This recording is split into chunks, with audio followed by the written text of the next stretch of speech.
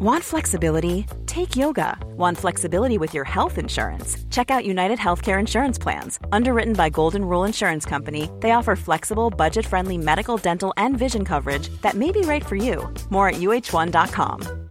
Hey, Dave. Yeah, Randy. Since we founded Bombas, we've always said our socks, underwear, and T-shirts are super soft. Any new ideas? Maybe sublimely soft. Or disgustingly cozy. Wait, what? I got it. Bombas. Absurdly comfortable essentials for yourself and for those facing homelessness. Because one purchased equals one donated. Wow, did we just write an ad? Yes. Bombas. Big comfort for everyone. Go to bombas.com/ACAST and use code ACAST for 20% off your first purchase. Never, ever, ever be frightened to make a mistake. Because if you're scared of making a mistake, you ain't going to be the best person you're going to be.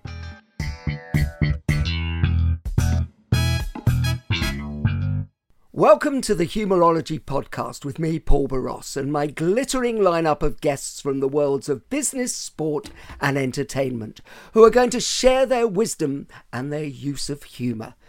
Humourology is the study of how humour can dramatically improve your business success and your life. Humourology puts the fun into business fundamentals, increases the value of your laughing stock, and puts a punchline back into your bottom line.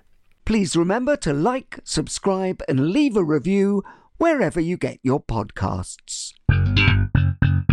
My guest on this edition of the Humourology podcast is rightly considered a legend in the world of rugby. He comes from a spectacular rugby dynasty that includes Merv the Swerve, the King, and his dad. He excelled at both codes, captained his country, and has been on 2 British Lions tours.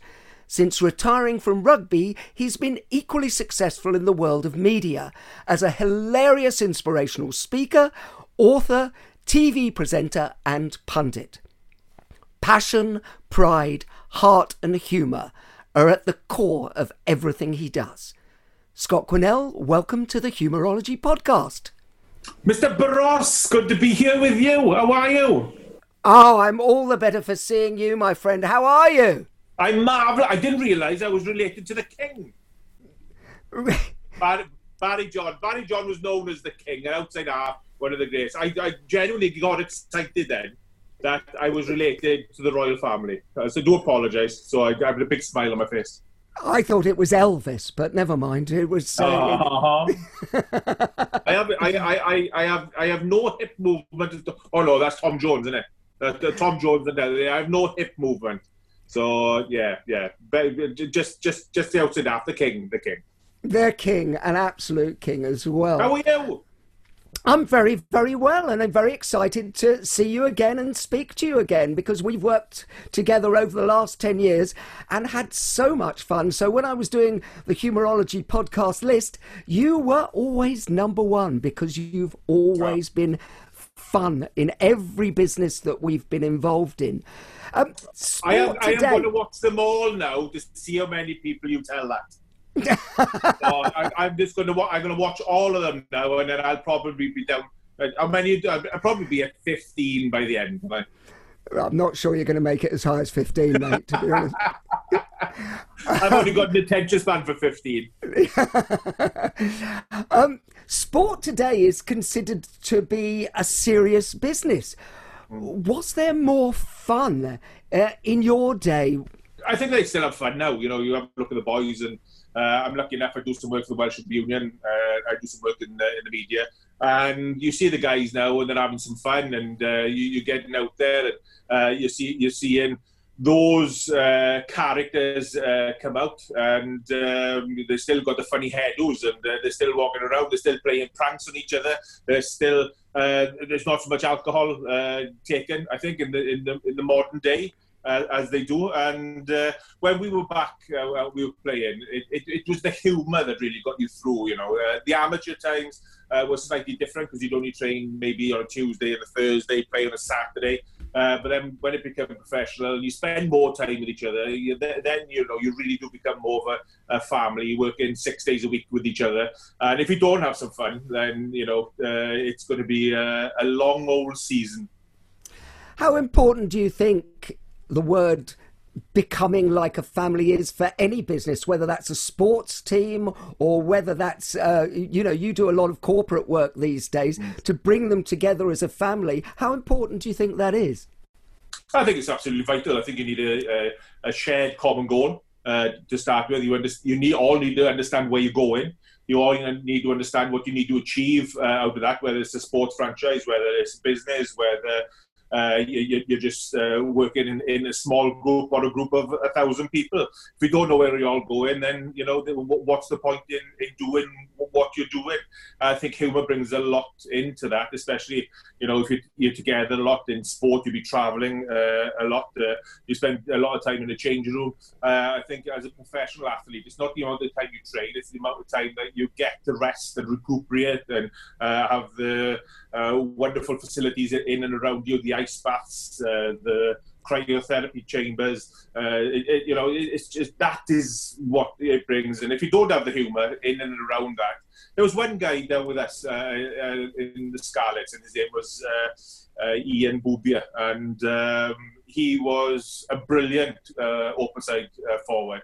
He was a brilliant man, is a brilliant man, and but he brought the humour to it.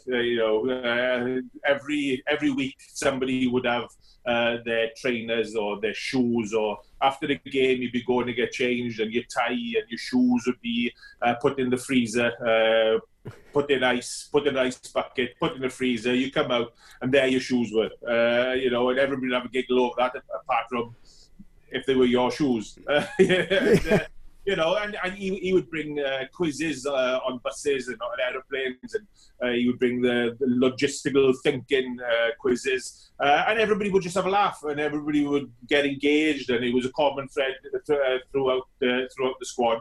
But he was the catalyst to that, and I never forget, we were in Italy, and he was following one of the players around, and as he was following one of the players around, it went from week to week to week, and then we went to France, and then we played in, I think, Northampton, and then we went out to Italy the third week out of the European campaign, and he was outside one of the players' rooms, and all you heard was "Bobia!"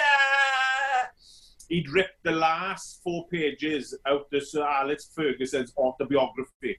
And he'd been waiting for 3 weeks for him to find out that he'd ripped the last 3 pages out, and everybody came out. Everybody had a giggle. The player involved doesn't know what happened to Sir Alex Ferguson to this day. And if I told you his name now, he'd be on the phone and he would kill me. But it was brilliant. It was things like that. It was things like that. It was never forget the likes of Dwayne Peele and Stephen Jones. We used to have life-size characters cut out cardboard in the Millennium Stadium, as it was then. And we were training one day, and they managed to stick the cardboard cutout of Robin McBride in the back of their car. And they lived not too far away, and they left early. The forwards had another session, so we were going home a bit later. And on the roundabout outside Robin's house was Robin's cardboard cutout, dressed up as a woman with a little handbag on his arm. And he came back in the following day. He was absolutely well. He was fuming but laughing as much as he could at the same time. I think one of the best things I ever heard was Mark Jones said that he got back to his base in Australia in 2003, and the boys, again, I presume it was Dwayne Peele and Stephen Jones, because they were the characters at the time. There was a sheep put into his room before they went training. They went training for 4 hours, came back, and the sheep made a little bit of a mess of his bedroom. So, yeah, you need those characters in the team. If you don't have that, then, you have long days. So what do you think it actually brings to a team? Is it just that it lightens the load, or it gives you a reason to bond? What's the most important thing about humour, about laughter in team situations? I think the important thing with humour is the fact that when you're struggling, and when the team is struggling, and because when things are going well, everybody's buoyant and everybody's happy and everybody's on the cloud nine. It's absolutely brilliant. But when you're struggling, that's the important time. Is when you need somebody just to pick you up, somebody just to say something, somebody just to do something, somebody just to break that silence and say to and put everything in perspective. And once you're able to do that, then I think you can you can discuss what's happening and you can get on with it. Until that happens, I think everybody sort of gets down on themselves. I think a lot of the time it's you go back to the old adage: a problem shared is a problem halved. And you can do a lot of that through humour. And I think that people do that a lot through humour. You have a look at some of the great comedians that have been around, people who have struggled maybe with depression, or they've struggled being able to get on stage. It's because humour and becoming somebody else allows them to understand where they were, what was so bad, why they were struggling. And getting on that stage, they become somebody else. And that for an hour, a moment in time, that when you're under a stressful situation, somebody just says one thing could change your mindset and push you in a different direction. I think that's so true. And, I know that when you're doing your keynote speeches and your after dinners and your inspirational speaking, that you always, make sure that everybody in the team knows that. And when we work together, but you are one of those people who not only says it, you walk the walk and talk the talk at the same time. And that's very unusual for people to be able to do both. And I should tell, we've worked together for a number of years on TV shows and things. And actually, every time we've been together over many series, you have always been the person who has gelled the whole crew and brought them together. How important do you think that is in any team, to have people who bring people together rather than push people apart?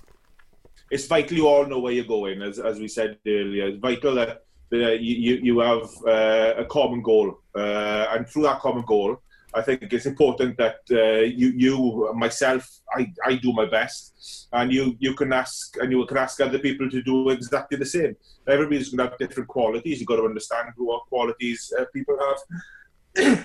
I always say to people, it's important to know the people that need a hug or need a coaching with.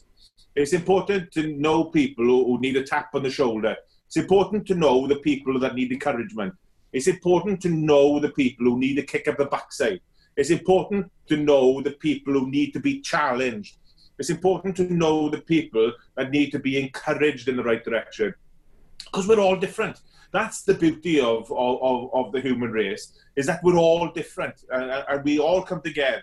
And when you're in a team of 15 playing, but 23 match day, or maybe 35 to 45 in a squad, everybody is totally different. Now, if you treat everybody the same, then you will have lots of different outcomes.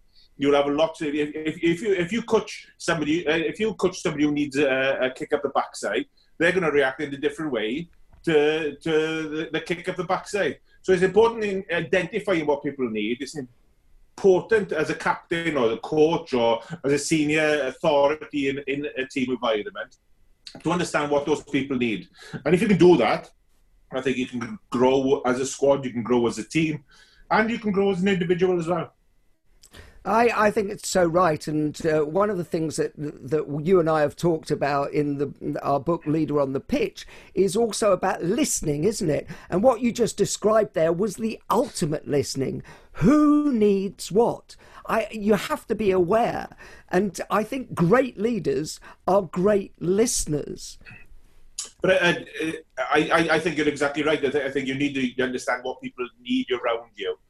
But I think what a lot of people don't understand through that, when you talk about a good listener, it's not only hearing what they say, it's seeing how they say it. It's seeing how they do it. It's expressing themselves.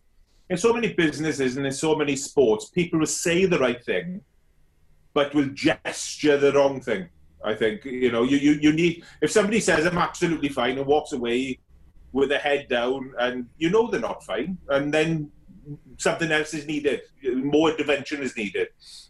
If you can do that through a team, an individual, if you can do that through humour. That's how I've always really dealt with things. It's through humour. If you can make somebody laugh, you can get them on your side, and you can pull a team together with a common goal, and then let every individual, believe they've come up with the game plan in their own different way, then everybody then buys into it. If you go around pointing the finger, tell them, you've got to do this, you've got to do that, you've got to do this, you've got to do that, it becomes a dictatorship, and then when the shit hits the fan, people walk away. Brilliant. Levels of listening. I thought this was about humour. Tell us a joke. Tell us a joke. But humour is levels of listening, and I think that's a takeaway for our viewers and our listeners. Is that this is what I love about comedy. This is what I love about humour, is the fact that if you go along to a rugby game and you get involved in the rugby game, and there's 72,500 people get involved in the rugby game, the noise is incredible. The noise is just absolutely wonderful. And that noise pushes that individual, the team, to success. And it's a huge part of it. We're seeing that now with COVID-19. We're seeing that now, down AFL games and NFL games. And we're seeing that in cricket now. We're seeing that in football, where the crowd plays a huge part. It's not there. It's not quite the same. And we see that when you go to a music festival or you go to a gig, when I watched Coldplay a couple of years ago, one of the greatest gigs that I've been to, but it was all about movement. It was all about the flashing bands. It was all about the brilliant. It was all about the singing along. It was all about the passion. It was all about the moment, the being in the moment. He said, Chris Martin, put your phone down, just be in the moment. Now, if you did that when you went to see a comedy gig, it wouldn't work.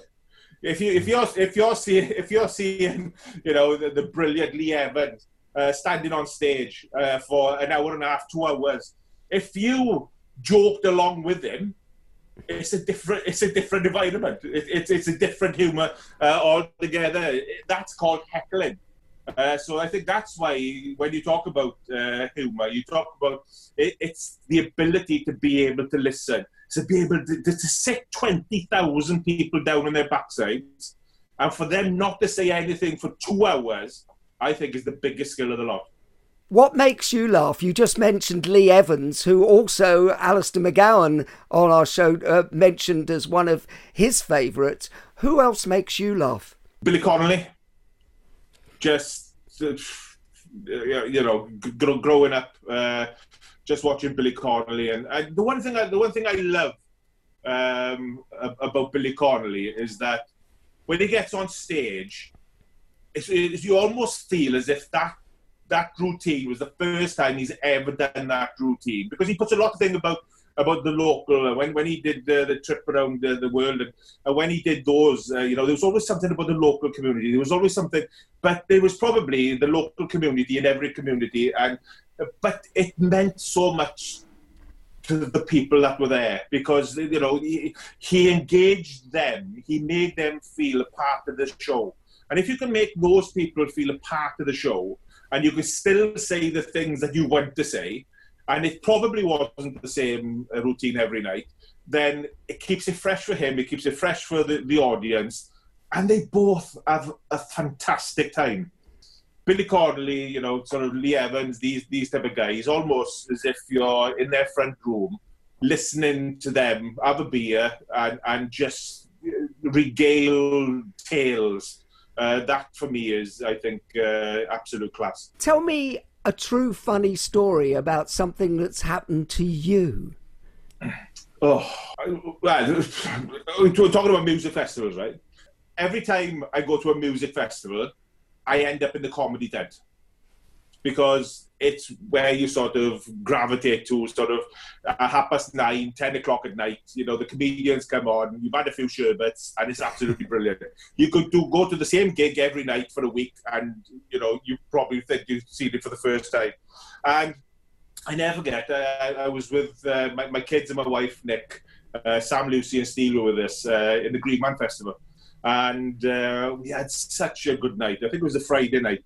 We had such a good night. Oh, it was brilliant. We were there. Ellis James, Mitchum was on. He was playing the piano, playing his songs, and the comedy was just till about 2:00 in the morning. Everybody was just in stitches. And then on the following day, I'm having a bit of food, and my daughter Lucy, she comes over. She said, "Dad," I said, "What's the matter, darling?" She said, "Dad," she said, "I went to the comedy tent just now," she said, "and that's all the guy talked about was his book. It was shit."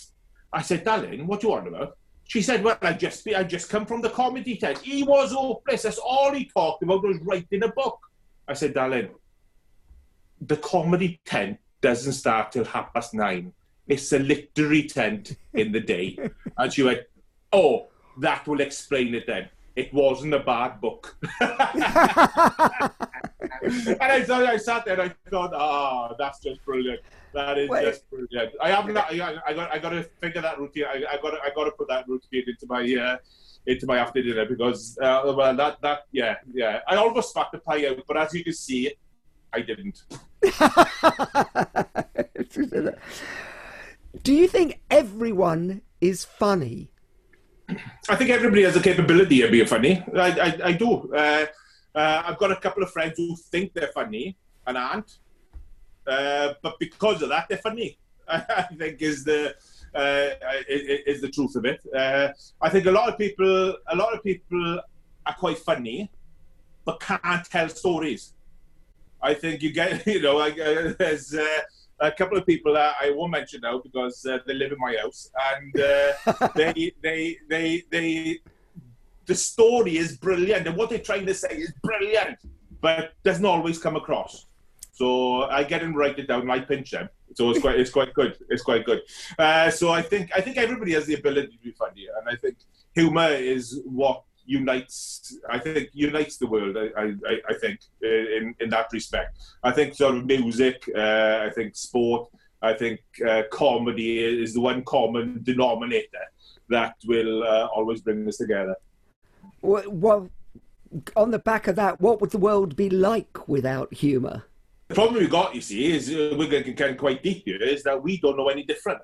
So I think that because we don't know any different, we'll sit down on Thursday or Friday night and we watch Mock the Week, and we will watch Have I Got News For You, and we watch QI, and we will just lap it up.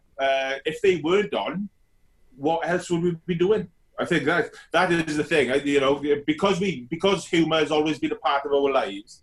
And whenever we sit down and we sit down and we have a glass of wine and we have some food, I think we just try to make each other laugh. And because we try to make each other laugh, we've got a common goal in that respect. I couldn't imagine not having humour in my life because it'd be just boring, wouldn't it? I genuinely could not imagine it. And of course everybody's humour is different. That's what I love. People talk about to me, they love country music, or they love R&B, or they like house, or they like grunge, or they like pop, or they like 70s, or they like 80s. What's wrong with people that like 80s music? Of course, unless they're watching you. Then it's and comedy's the same. Comedy is exactly the same. You know what I mean?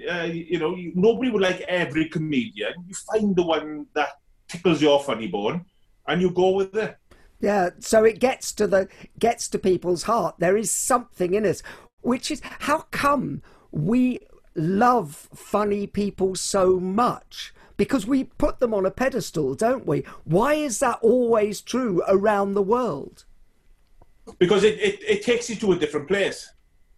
It takes you to a different place. It allows you to forget about the everyday woes, as they say, and just be put into a different place, a different mindset. It'll change your mood. It'll change the endorphins that you have in your body. It will give you the ability to be able to they say that laughing, makes you happy, puts you in a different mood. If you get up in the morning and you're grumpy, you'll be grumpy for the rest of the day. If you get up and you smile, you'll be happy for the rest of the day. And I think that's wonderful, you know. You know, are you Mickey Flanagan, isn't it? You know, and honestly, my wife has watched Mickey Flanagan live probably 30 times. And every time you get something slightly different from it. But you see all your mates, and if I form a mate up, I go, you coming out? He goes, are you at? Are you at?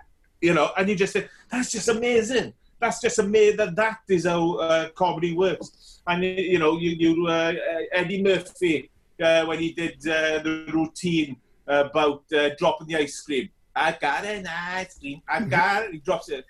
Oh, you know, and people are still singing that. And if somebody drops an ice cream, that's the first thing I think of, is that. So it's just those wonderful, wonderful moments in your life. And the genius that these people have is just incredible, absolutely incredible. Do you find yourself funny? My children and my wife say yes, because I say something and I laugh. Or even worse, I will laugh and then say something. So I got to be honest with you, if I did a gig and there was 30 of me in the audience, I'd be happy. I think I'd be all right. I think I'd be all right. Well, the funny thing is, I think that's the perfect answer, because as a psychologist, what I would say is that part of a comedian's job is to actually, or anybody who wants to be funny, wants to be liked, wants to have people laugh with them, is that they have to go into that state first. And that state transfers over to other people, because, you know, I've always said that you're infectious, haven't I? Well, and I've given you tablets for it. But the thing is, when you talk about that, right, I think I'm more likely to laugh at myself. You know, a lot of people they're perfectionists and they want to do everything right. But I'm kind of the opposite, because I don't mind making mistakes, because a lot of the time it's quite funny.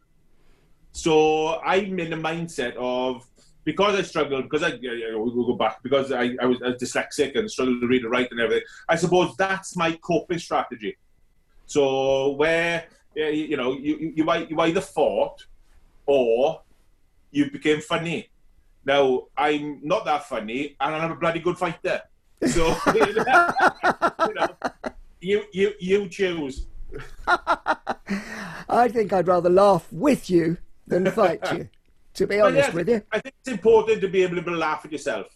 If you can't laugh at yourself, then you can't take the mickey out of other people. If you're in a room of people and you take something personally that they say, then it's all wrong. You know, you've got to be able to laugh at yourself before you expect other people to laugh at you.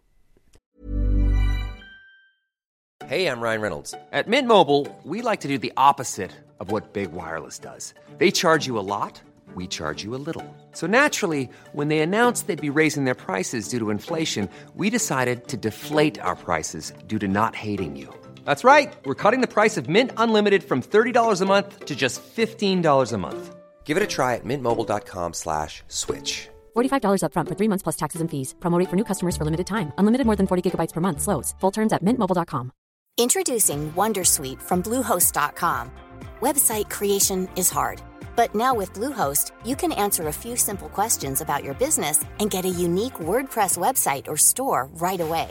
From there, you can customize your design, colors, and content. And Bluehost automatically helps you get found in search engines like Google and Bing. From step-by-step guidance to suggested plugins, Bluehost makes WordPress wonderful for everyone. Go to bluehost.com/wondersuite. Hey, Dave. Yeah, Randy? Since we founded Bombas, we've always said our socks, underwear, and T-shirts are super soft. Any new ideas? Maybe sublimely soft. Or disgustingly cozy. Wait, what? I got it. Bombas. Absurdly comfortable essentials for yourself and for those facing homelessness. Because one purchased equals one donated. Wow, did we just write an ad? Yes. Bombas. Big comfort for everyone. Go to bombas.com/ACAST and use code ACAST for 20% off your first purchase. Millions of people have lost weight with personalized plans from Noom. Like Evan, who can't stand salads and still lost 50 pounds. Salads generally for most people are the easy button, right? For me, that wasn't an option. I never really was a salad guy. That's just not who I am. But Noom worked for me. Get your personalized plan today at Noom.com. Real Noom user compensated to provide their story.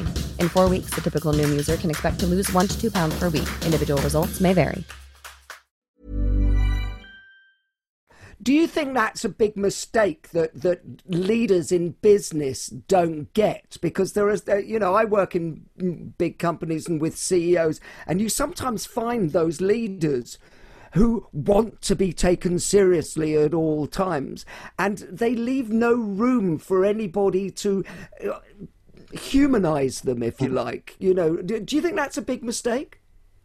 I think it is. I think you've got to have a balance. If you're leading an organisation or you're leading a group of people, if you're captain in Wales, it can't all just be a joke. You've got to have 90% serious, and then 10% of it then has got to be, you've got to find humour in some sort of it.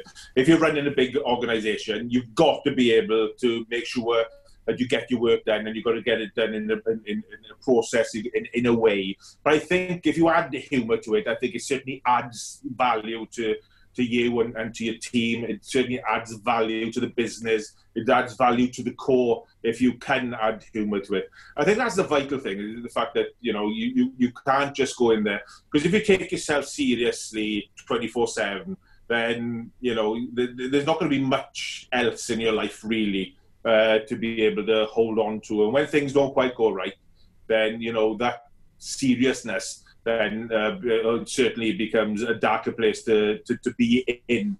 I think I've worked with some brilliant CEOs over the years where they really, really, really do.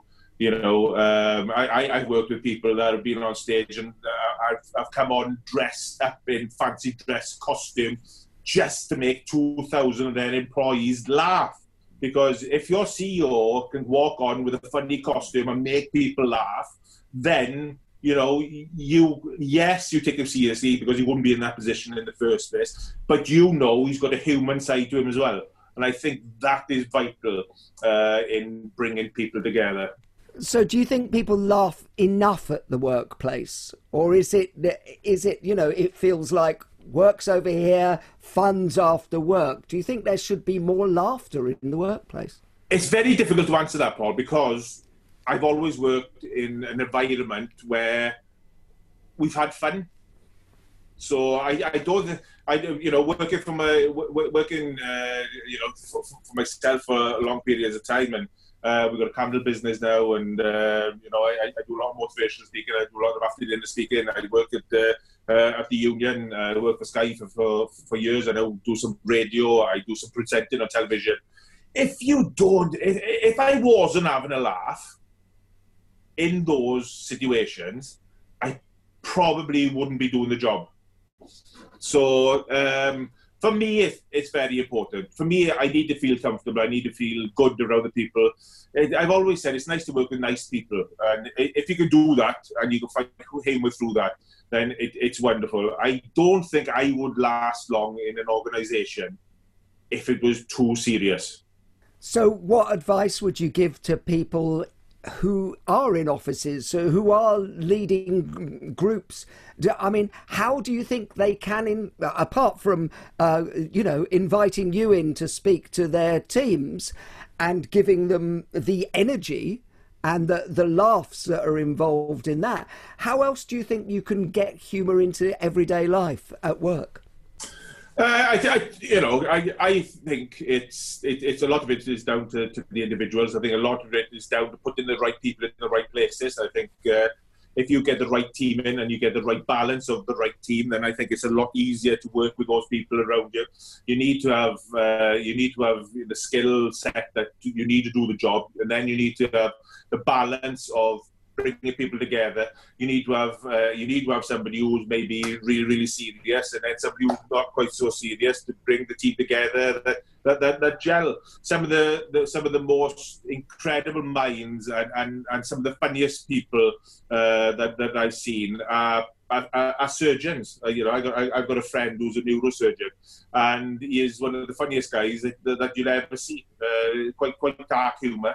But if they don't have that, then if you work and you have a look at what we've been through at the moment, you have a look at the frontline nurses and doctors and porters and cleaning staff and everybody in hospitals. If they don't have a sense of humour in what they do and camaraderie as a team and a togetherness, they would not have got us through this. They would not be getting us through this because it's a dark place. It's a different front line that they've ever experienced before. It's a different front line that we've ever experienced before, and a lot of that is a team coming together through humour. And if they can do that, then I think it's a very, very special place to be as well.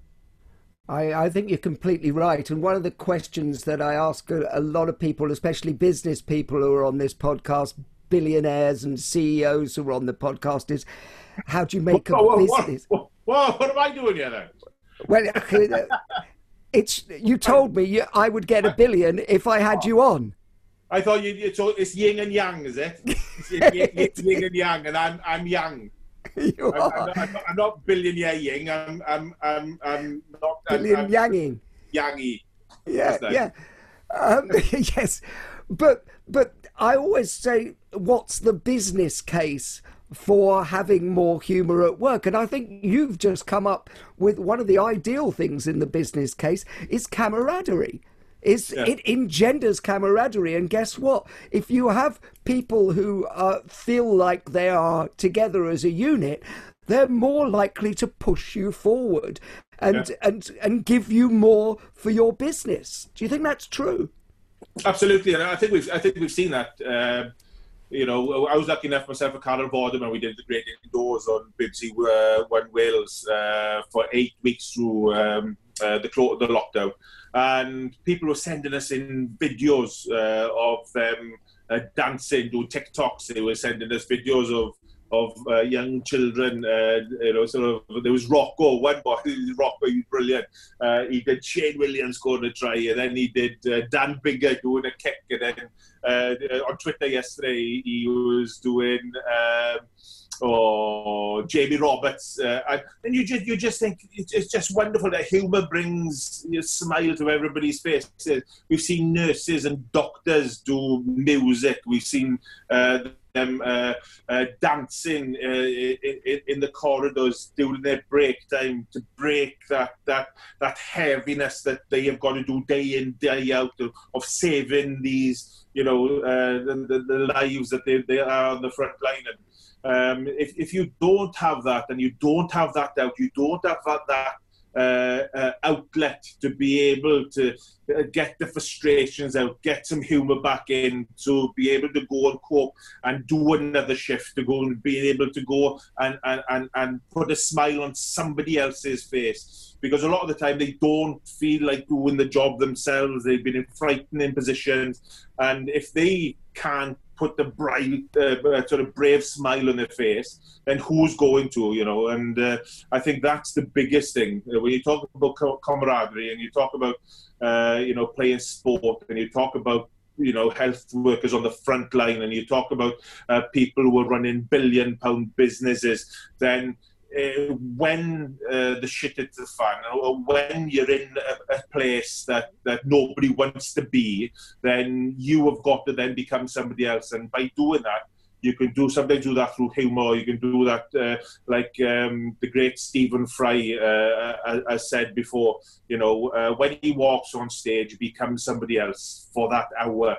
And when he comes off stage again, he can sometimes, go in and have some mental health issues, and it's the ability to be able to do that. And hopefully through humour and through people, through camaraderie, people around you will know who needs that coach, or who needs a kick up the bum, or who needs that, how can I help you, or needs that challenge to be able to push you forward and through the other side. So I mean, I completely agree, and I think that's really interesting from a business case, is that if you encourage, I know in sport that they encourage teams to go out and celebrate together and bond together and everything. If you encourage that, there is a real return on investment. You can... Absolutely. If you bring people together and you bring people together in the right way, and you take them out, and the 1997 Lions tour, we did team bonding things, and 2001 Graham Henry turned us into a maraca marching band. I think I was playing. The only thing I could play was. Do you mean a mariachi? You mean a mariachi marching band? What did I say? You said maraca, but I was playing maracas. Right, so we were both right, and but something like that took you out of your comfort zone. Something totally different, took your mind out from the fact that we're going to play a British and Irish Lions tour in South Africa, in Australia, or go down to New Zealand, and brings you together. A couple of beers bring you together, good coffee bring you together. The fact that you stand up, but in all this, I think finding out where you want to go, whether it's as a sporting franchise, whether it's a business, whether it's in your personal life, you got to know where you want to go, because if you don't know where you're going, how the hell are you going to get there? So true, so true. Have you ever taken a joke too far? Well, I think we both know the answer to that one, don't we? Yeah, well, what's too far? What is too far? Well, crossing the line. I mean, anything. I got my own spray paint just in case. You're gonna put another line in the sand. Yeah. But how do you learn? If you're a comedian, you go on tour to find out where the line is. And I think, sometimes you say something and the audience go, ooh. Sometimes the unknown, and perhaps sometimes over the line, is a place you need to be. So who knows until you've been there.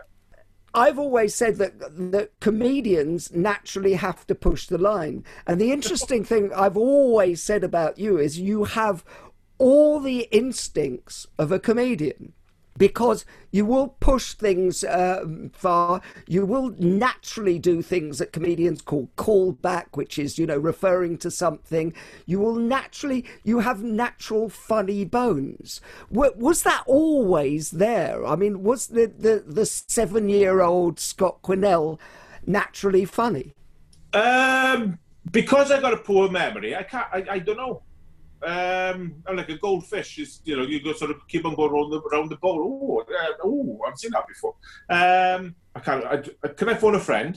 Can I phone a friend? I think it's one of those situations. I don't think when I was younger I was very, very quiet. I was quite insular. I wasn't the guy. I wasn't the young kid who wanted to go to parties. My mother would drop me off at the door of my friend's party, and I would run back in the car and I'd go home. I'm quite a loner. I like travelling by myself. It's one of those situations where sort of you got to when you play sport, you got to become somebody else. When you sometimes when you stand up on stage, I wouldn't say half the things I say on stage as myself. I wouldn't have the confidence to be able to do it. You put a mic in my hand, then it sort of changes a little bit.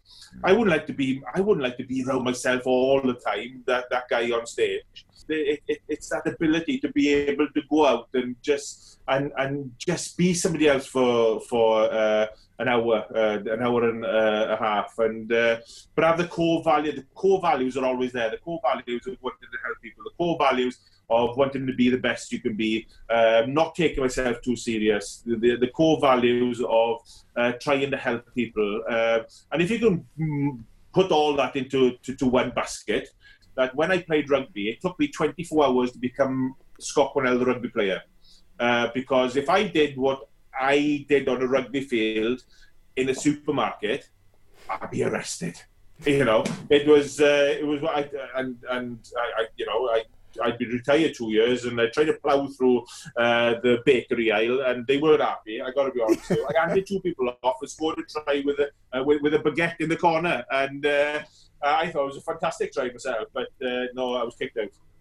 But that's really interesting in the sense that you are becoming somebody else. And actually, I think for people viewing this or listening to this, it is possible to take on a new coat and put on a new coat and become somebody else. You can learn to be a leader. You can learn to be funnier. You can learn to have new skill sets. You've just really encapsulated, I've known you for years, and you've always been quick, funny, witty, charming.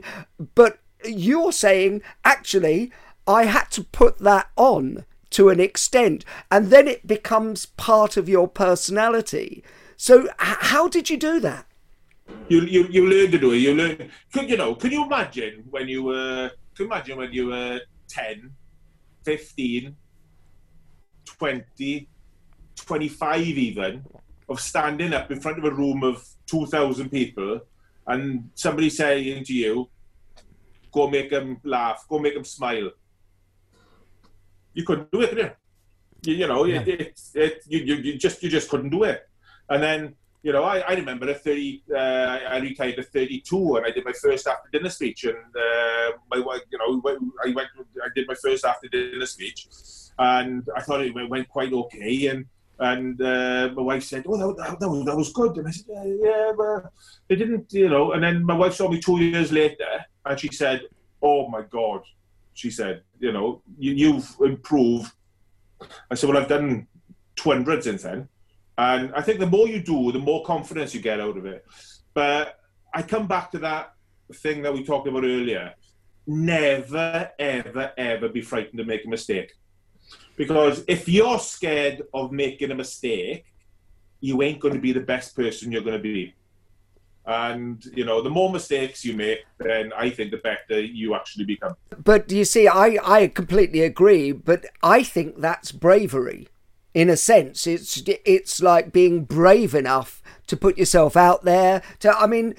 All the people on this podcast have reached a very high level in different areas of the world. That could be in business, that could be in sport, that could be in entertainment.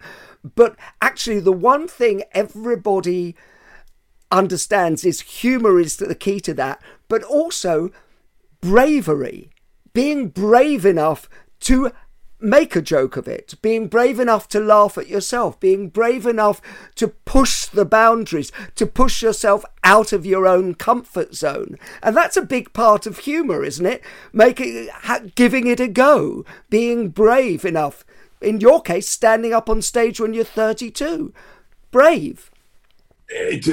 I would rather face the England 99, 2001, 2003 pack, the New Zealand All Black pack, than stand up in front of somebody when I was 32. I would have taken the whole pack off myself rather than stand up in a group of 10 people. Now, if the pack turned left into the change room, I'm grabbing the mic and going to talk to 30,000 people. You know what I mean? Oh no, I think it takes a little bit of getting used to, and you've got to have the ability to be able not to take yourself too seriously and get up there and try new things and find out things that work and use those things that work and put a smile on people's face, and you need to have the ability to laugh things off when things don't go right. You know what I mean? That's almost a contradiction in terms, but it's just the best feeling in the world. you know, if you stand on stage and there's 5,000 people laugh at something that you've just said, there's no, you know, you can win. You can win a game of rugby. You can score a try.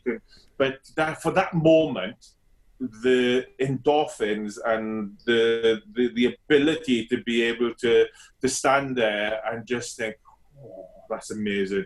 That is absolutely amazing. Doesn't happen very often, but you know. Well, by the way, when we're doing our trainings, or I'm seeing you on stage doing your inspirational talks, it happens all the time.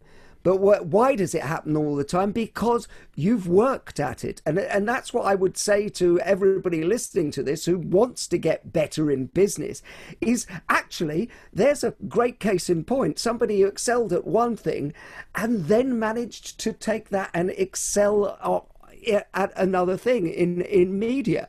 Why has that happened? Because you were brave enough to try. And I think it's a short life. If you don't try these things, if you aren't brave, you're never going to know. I mean, the amount of people, you know, you and I, when we've trained people to public speak and everything, it's that public speaking is the number one fear in the world. You know, death is number 6. I mean, it's that ridiculous. Dying on stage must be the worst thing ever, then. Well, neither of us would know. Oh, no. I've never walked off early. I persist in going on. But it's one of those things, right, where I was a rugby player. I started playing rugby at 8 and I finished at 32. Now I'm 47 and that's what I've done.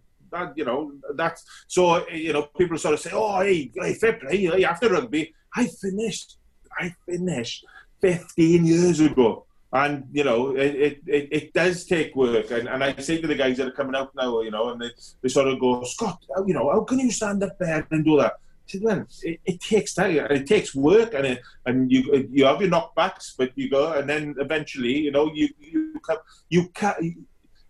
thrive on it. And I think that's the most important thing, is if you love what you do, then I think it shows as well. Have you ever gotten yourself out of trouble, maybe on the pitch, maybe off the pitch, by using humour? Yeah, I'm quite lucky because I don't really get myself in that much trouble. So, you know, I'm like a bit of a home burden. I like my home. I like the family. I like the dogs, and so, you know, yeah. On the pitch, you know, honestly, if Martin Johnson ran over to me and he was going to clock me one, I wouldn't go knock knock. You know what I mean? Yeah, you know, I wouldn't be doing that. You know, probably there'd be a bit of fisticuffs in that scenario. You know, I wouldn't be telling jokes on the field. But definitely, it's a coping strategy, and you know, if you can diffuse situations, we've done it in School of Hard Knocks. We've done it on training pitches, and we've done it where if things do tend to get a little bit, you know, right, that's it, I'm gonna, and you sort of go, hey, please.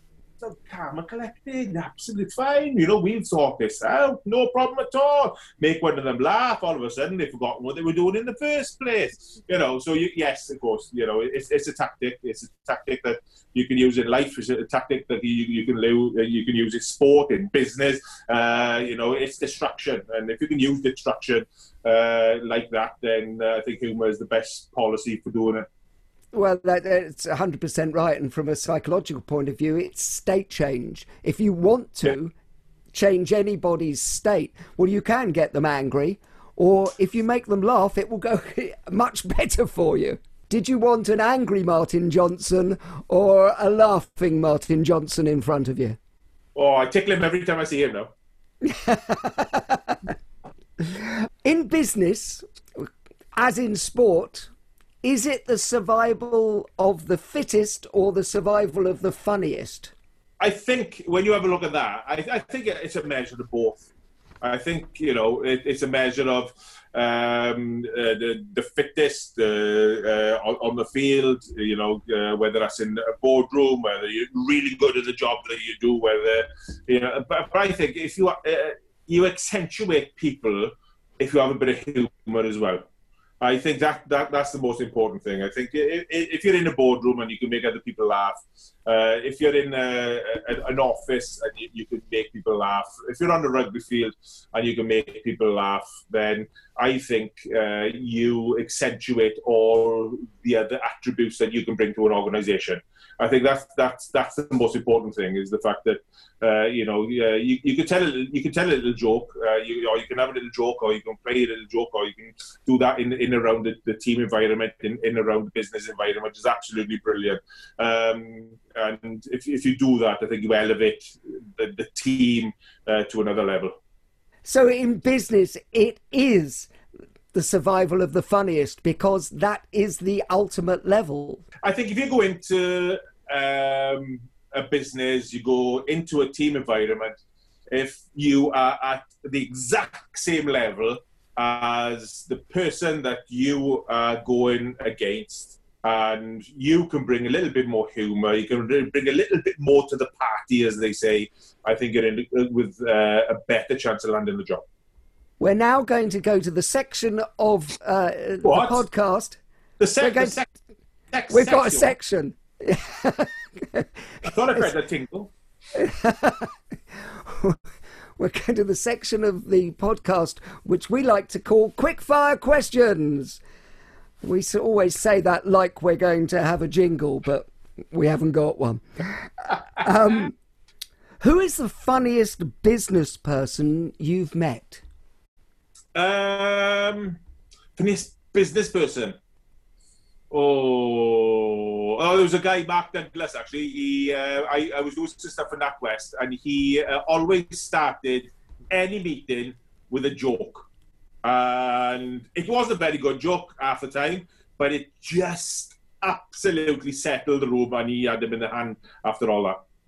What book makes you laugh? I have a toilet book. It's 1,001 jokes. And I've got 2 volumes of it, so that's 2,000 jokes. And I can't remember any of them. It's one of those where you go, and this is the goldfish syndrome again. Every time I go and I read it, I go, I go downstairs and I've forgotten all about it. What film makes you laugh? What film makes me laugh? Step Brothers. I love Step Brothers. What word makes you laugh? It's okay, it's a podcast, you can say it. I saw you just say, I can't say that in your own head. No, it's not, because I can really say it, because it's poo. And you just think, all the words you can choose from, it's just poo. I don't know why. That is just, I never say it myself. So when somebody says it, I just think, oh, fucking proud. Just ooh. Okay, on a serious note, what's not funny? I don't know. You can make anything funny, can you? Is there anything not funny? What's not funny for you? Well, there's things I don't find funny, but I always say that you should be able to find a way into it. I mean, I don't like disabled jokes, for instance. I just don't like them. But then, if one of the comedians on The Last Leg is doing a joke about that, then I can find it funny. So context. But the thing is, right, you say that. My mate, Mike the Pirate, who I play golf with 3 times a week, right? Mike the Pirate has only got 1 leg. And if he beats me, I always tell him on the 18th, it's okay for you. I've got 2 bad knees. So, I don't know. So, everything is funny in the right context. I don't think everything's funny. I think you can find humour in most things. Would you rather be considered clever or funny? oh shit, I'm never going to be clever, so it's got to be funny. So I've got a doctorate from MMU, and I've got a Chancellor's Award from Cardiff Metropolitan University. Right? I've only ever been to university for 2.5 days, and that's only because I was quite funny. So I don't know. Well, no, it stands to reason. Desert island gags is our final thing. If you were on a desert island and you could only take one joke with you, what would it be? Am I on my own? Yes. Who am I going to tell it to? Well, remember, you've got a goldfish memory, so you're going to find it funny every day. Oh, that's true. Catalina wine mixer! That was the one I was thinking of earlier. See, I told you I had a short-term memory.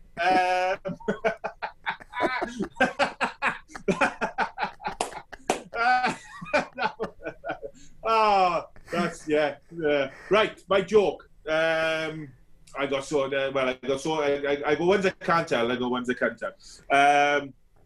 3 balloons: mommy balloon, daddy balloon, baby balloon, all sleeping in the bed. And daddy balloon says one day, "Right, baby balloon, we're all getting a little bit too big now. You're puffing up. You're getting bigger." He said, "You're going to have to go and sleep in your own room." And baby balloon wasn't happy about it. But he went and slept in his own room. Now, baby balloon was quite an intelligent balloon. So he got up halfway through the night and said, "If I leave a little bit of air out to daddy balloon, and I leave a little bit of air out to mommy balloon, and I take a little bit of air out of me, we'll all fit in the bed really, really nice." And in the morning, daddy balloon wakes up and he looks at mommy balloon, he looks at baby balloon, and he says to baby balloon, "Now, baby balloon, I'm not very happy. You've let me down, you've let your mother down, but more importantly, you've let yourself down." And that will keep you entertained on the desert island for years on end. Carolina wine mixer! Scott Quinnell, thank you so much for being my guest on the Humourology podcast. It's always a blast. Pleasure. The Humourology podcast was hosted by Paul Barros and produced by Simon Banks. Music by Steve Hayworth, creative direction by Les Hughes, and additional research by Helen Sykes. Please remember to subscribe, like, and leave a review wherever you get your podcasts. This has been a Big Sky production.